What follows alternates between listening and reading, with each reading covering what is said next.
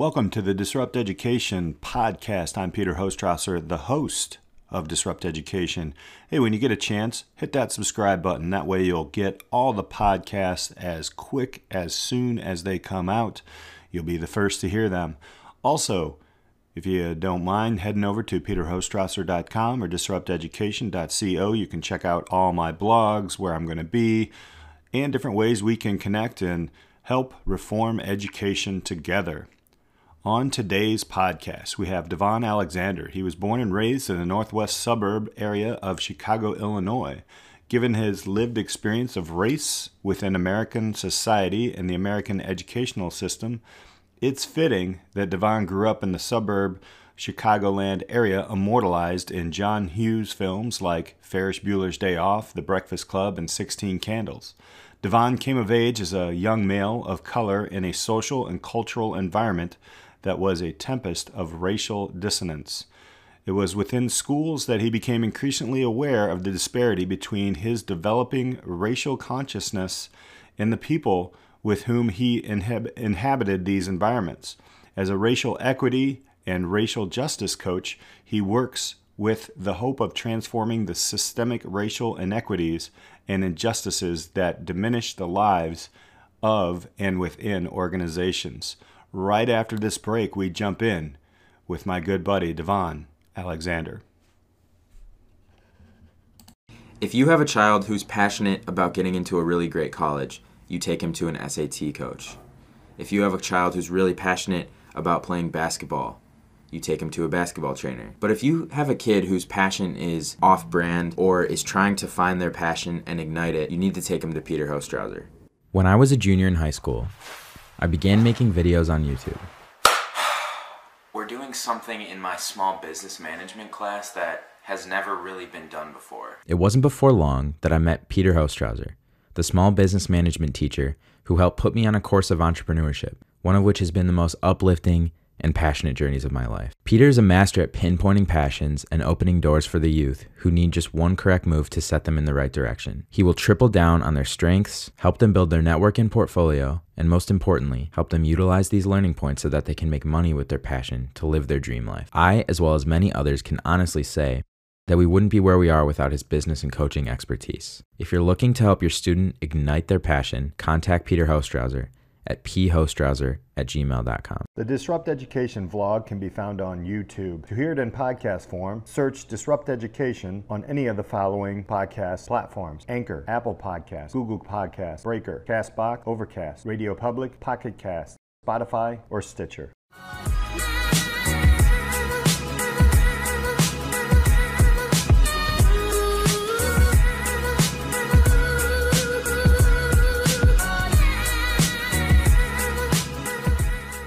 Welcome to this episode of Disrupt Education. Got a great guest, golf buddy, friend, racial equity coach, Devon Alexander. Devon, thank you so much for being here, man. Pete, thanks for having me, man. Appreciate it. All right, Devon, let's jump in and tell the listeners who you are. Let's say who you are and what you do. I'm a Northwest suburban land, Chicago area, Black African-American, male, educator, facilitator, coach, leader. You always have a lot, and a golfer. Let's go there too, right? Let's throw the golf in there. Obviously. So let's go into your educational path, right? So Palatine area, right? Is that where we grew up? And for those who don't know, it's northwest suburb of Chicago. Tell us a little bit about your path in education. I say it all the time that an individual's life experience before they show up in the world is, coming into the middle of whatever their parents' circumstances are. And so I would say that my educational experience is a direct result of my parents being born in the 50s, 60s, coming through the aftermath of the civil rights era and that racism that generation went through. I was living through the most immediate legacy of that. And so educationally, I grew up in low-income apartment housing, roach-infested, urine-stained hallways, gang life, just really chaotic, toxic living environments. And the way Chicagoland breaks out in terms of its segregation, most of the people living in those spaces were people of color on the outskirts of the single family home, predominantly white parts of the town. And so all the schools would be on that side of town, on the white side of town. And that experience as a kid was real palpable, real tangible. We knew that we were crossing lines, going over to their town, their side of town. Everything's over there. And so having those kinds of living conditions on the side of town where people of color were living, school wasn't a priority. You know, school wasn't about learning and development. School was about escape from those dysfunctional components of those communities of color, the legacy that we lived through of American racism. When we got over into school, it was about freedom, liberation to some extent. And so as a student, while I was talented, capable academically, my focus was on my friends, athletics, the social aspects of school, and girls. And it stayed that way for, much of my early elementary, middle school, and half of high school.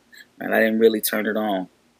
I didn't really utilize my academic gifts until second semester, sophomore year. So what I knew as a kid growing up, parent-teacher conferences, teachers would always tell my mother he has the potential, he just isn't applying it.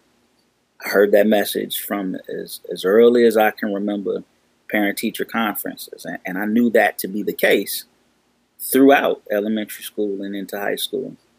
And, I made the decision post-junior high school to go away to attend Cover Military Academy, Cover Academies.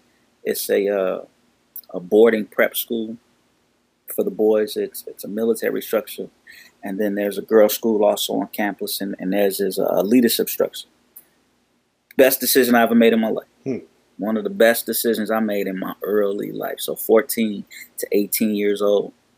It put me in a situation where I was out of the immediate dysfunction that resulted from racism in my parents' life.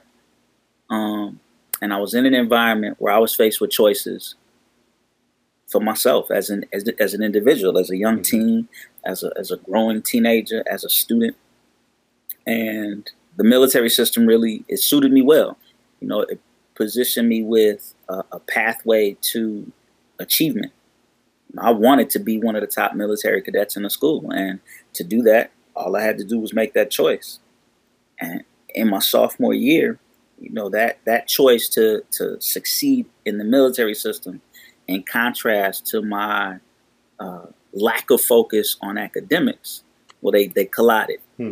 And my lack of academic focus, though, I could crap out a B with little to no effort, because I wasn't focused, because I wasn't trying to achieve at higher levels academically, that threatened to keep me from being able to advance militarily. And I wasn't willing to accept that. And so I had to make a change academically. And it was at that point that all of those conversations in parent-teacher conferences where teachers claimed that I had potential to be really gifted academically, I realized I didn't get anything below a 3.0 after that point for the second half of my high school career. That success militarily, academically, led me to Wabash College down in Crawfordsville, Indiana, an all-male, small liberal arts college. And at the time, that's what I needed. I just had 2.5 years of really pursuing my best academically. But, 2.5 years isn't enough time over a lifetime of education to really solidify that academic ability. And so that small school environment, I had some really good friends from Culver who attended there. It was in Indiana. Mm-hmm. I was comfortable with Indiana in spite of the racism that exists there. You know, I knew how to navigate that space. I would be doing it with two of my best friends from high school. And I really started focusing on, you know, I can see I am academically gifted. Mm-hmm. What'll happen when that is my sole focus?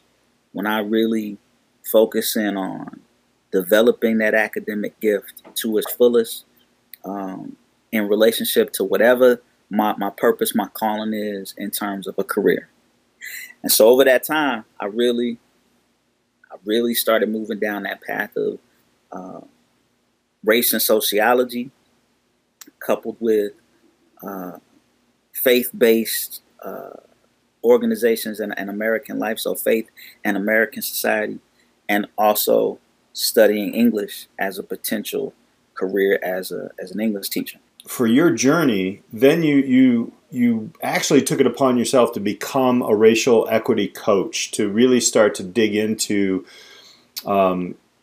what I'm guessing you're just saying, like, try to figure out those navigation areas and to help others. And you've made this your life work. Can you tell us a little bit about going into becoming that transition? So you teach English at high school, and you also are, I'm going to go ahead and say United States renowned, because right now, you're very well known in the racial equity coaching areas. Tell us a little bit about that. So how did that come of that? You've taught me a lot, is what I'm trying to say here, and that's amazing. And there's so far to go. So tell us about that transition then from college into where you are right now, and a little bit about what you're doing. One, thanks for the affirmation, bro. Yeah, I appreciate it. Just as friends, as a interracial friendship, acknowledging that impact we have on each other in our work, for sure. We growing together.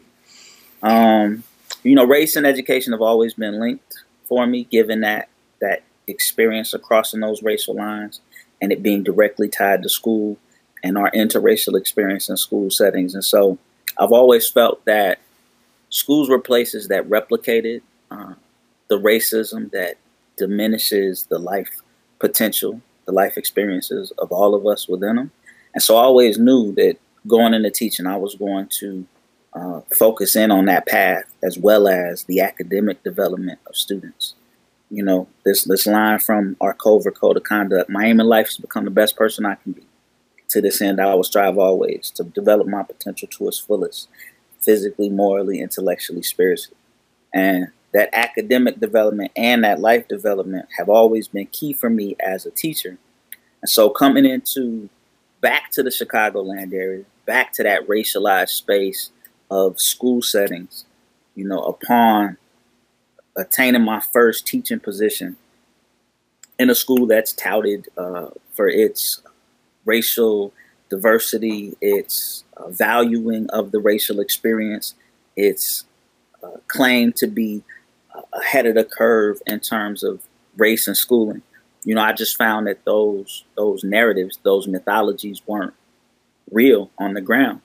And so from professional development to teacher-student experience to curriculum to leadership and race, the system was just out of whack, man. It replicated that regular dysfunction. And so for me, having studied it my whole life, once I got into that situation, I just put my nose to the ground. I hit the stacks, hit the books, and I studied the intersection of race and education. I picked up everything I could read relative to just the field of study.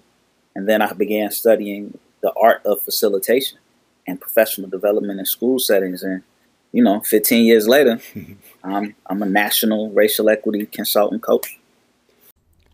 After the short break here, we'll get back in our discussion with Devon Alexander. Take a moment to subscribe to the podcast if you already haven't done so, and check out my new company with two other founders called Hall Pass Education. So head over to getahallpass.com and check it out. We'll be back right after this.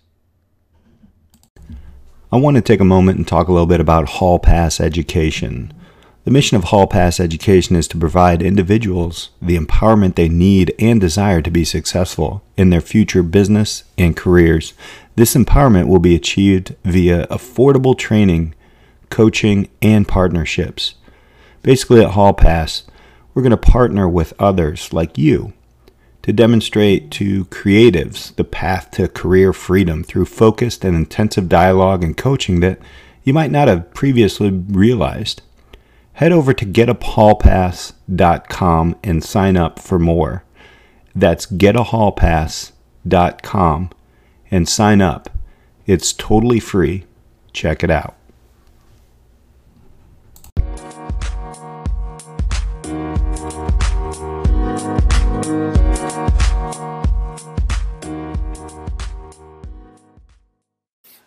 What are some of the things we know?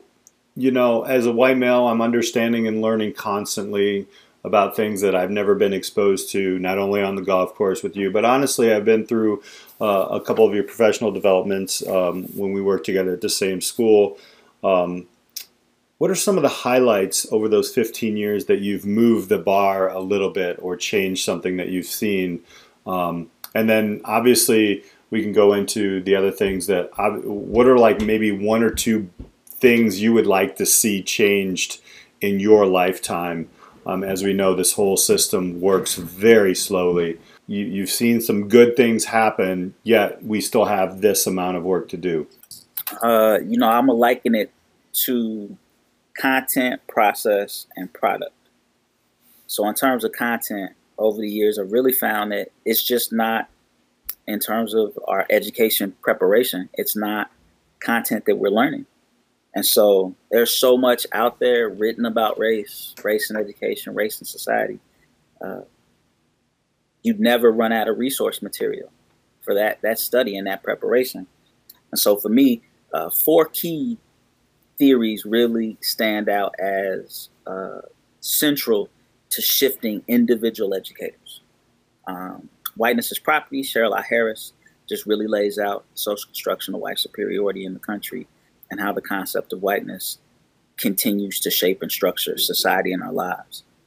Joyce E. King's Disconsciousness and Disconscious Racism, Ideology, Identity, and the Miseducation of Teachers, published in the late 80s, early 90s. She really reveals how American racial socialization lives in us and shows up in us as educators. Robert DiAngelo's piece, My Class Didn't Trump My Race, Using Privilege to Face Oppression. She lays out this concept of common patterns of internalized white racial dominance. Those common patterns I experienced directly in my early teaching career in that site. Now going around nationally as a racial equity coach and consultant, I see them play out across the country and across the world. And then the last one is Ricky Lee Allen's White Dialogic Domination, which essentially says that, when you're in that predominantly white space, like American society, like the educational institutional system, the white racial perspective, the white racial narrative dominates to the detriment, to the oppression and suppression of other racialized expressions. So that's the content piece that is really beneficial and shifting. I call those the 4 foundational articles. In terms of process, lately I've been likening the work to the kinds of processes that other professionals go through and the time that's required for individuals to move from a novice to a really effective, masterful individual in their craft. And so I like a process that is progressive in terms of development. It takes years for educators to overcome the years of socialization that they've had around race. Now you're in the profession, not only are you trying to learn your craft, but you're also having to unlearn the ways in which we've been detrimentally impacted by race in our society.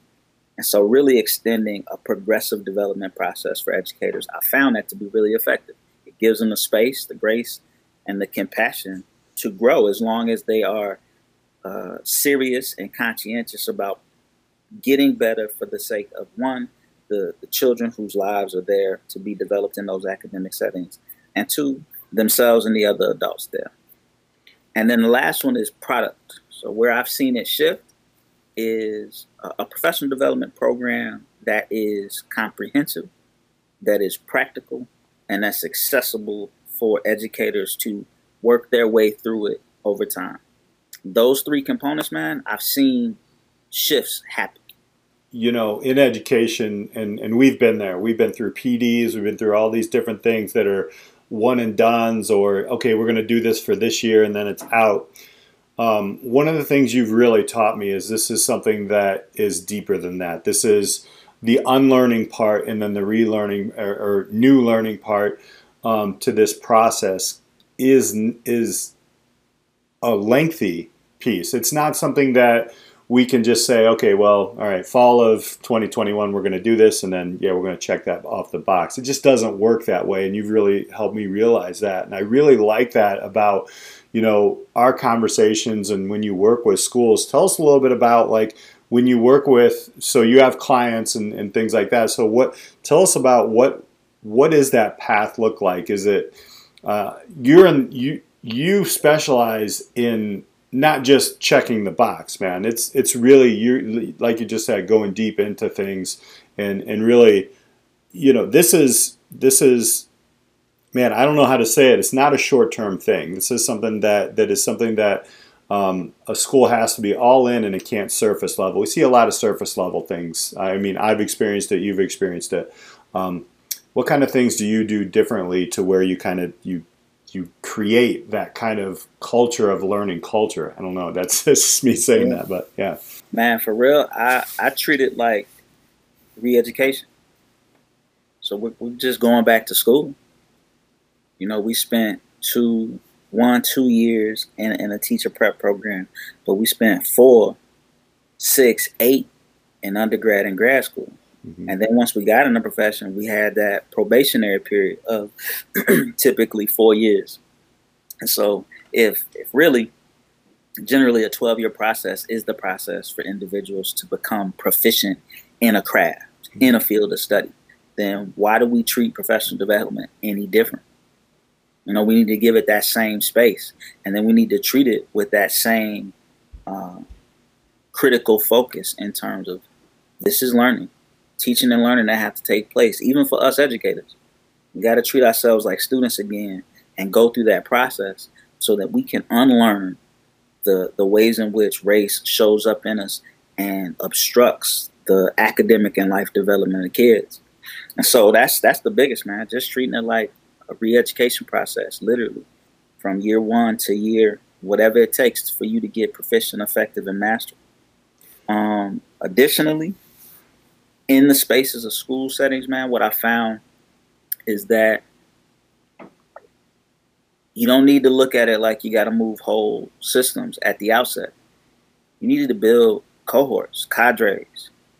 You need to build up that critical mass of individuals who, when the system of race and education opposes those kinds of systemic transformations, opposes those kinds of individual agents who are working to improve the system on race. You got a critical mass of individuals who have the capacity to withstand it, who won't allow themselves to emotionally check out because of the nature of the challenge, that they will persevere and they'll continue that process of learning in order to find new and innovative ways to counter and overcome those systems that want to oppose racial equity in school settings, man.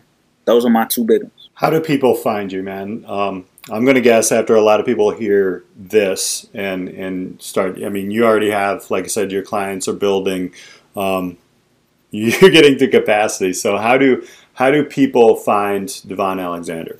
You know, we have some things in the works. At this time, I'm working to build my personal brand. In the interim, the easiest way to get at me is Devon at ParaClete.partnerships.com. So that's PARACLETE partnerships.com. I'm always happy to talk to individuals out there, specifically in education, but then in other fields, who just want to engage in serious and authentic conversation about the intersections of race and what they do. And then to build that kind of community and collaboration is what I'm all about. So I'm here, eager to talk.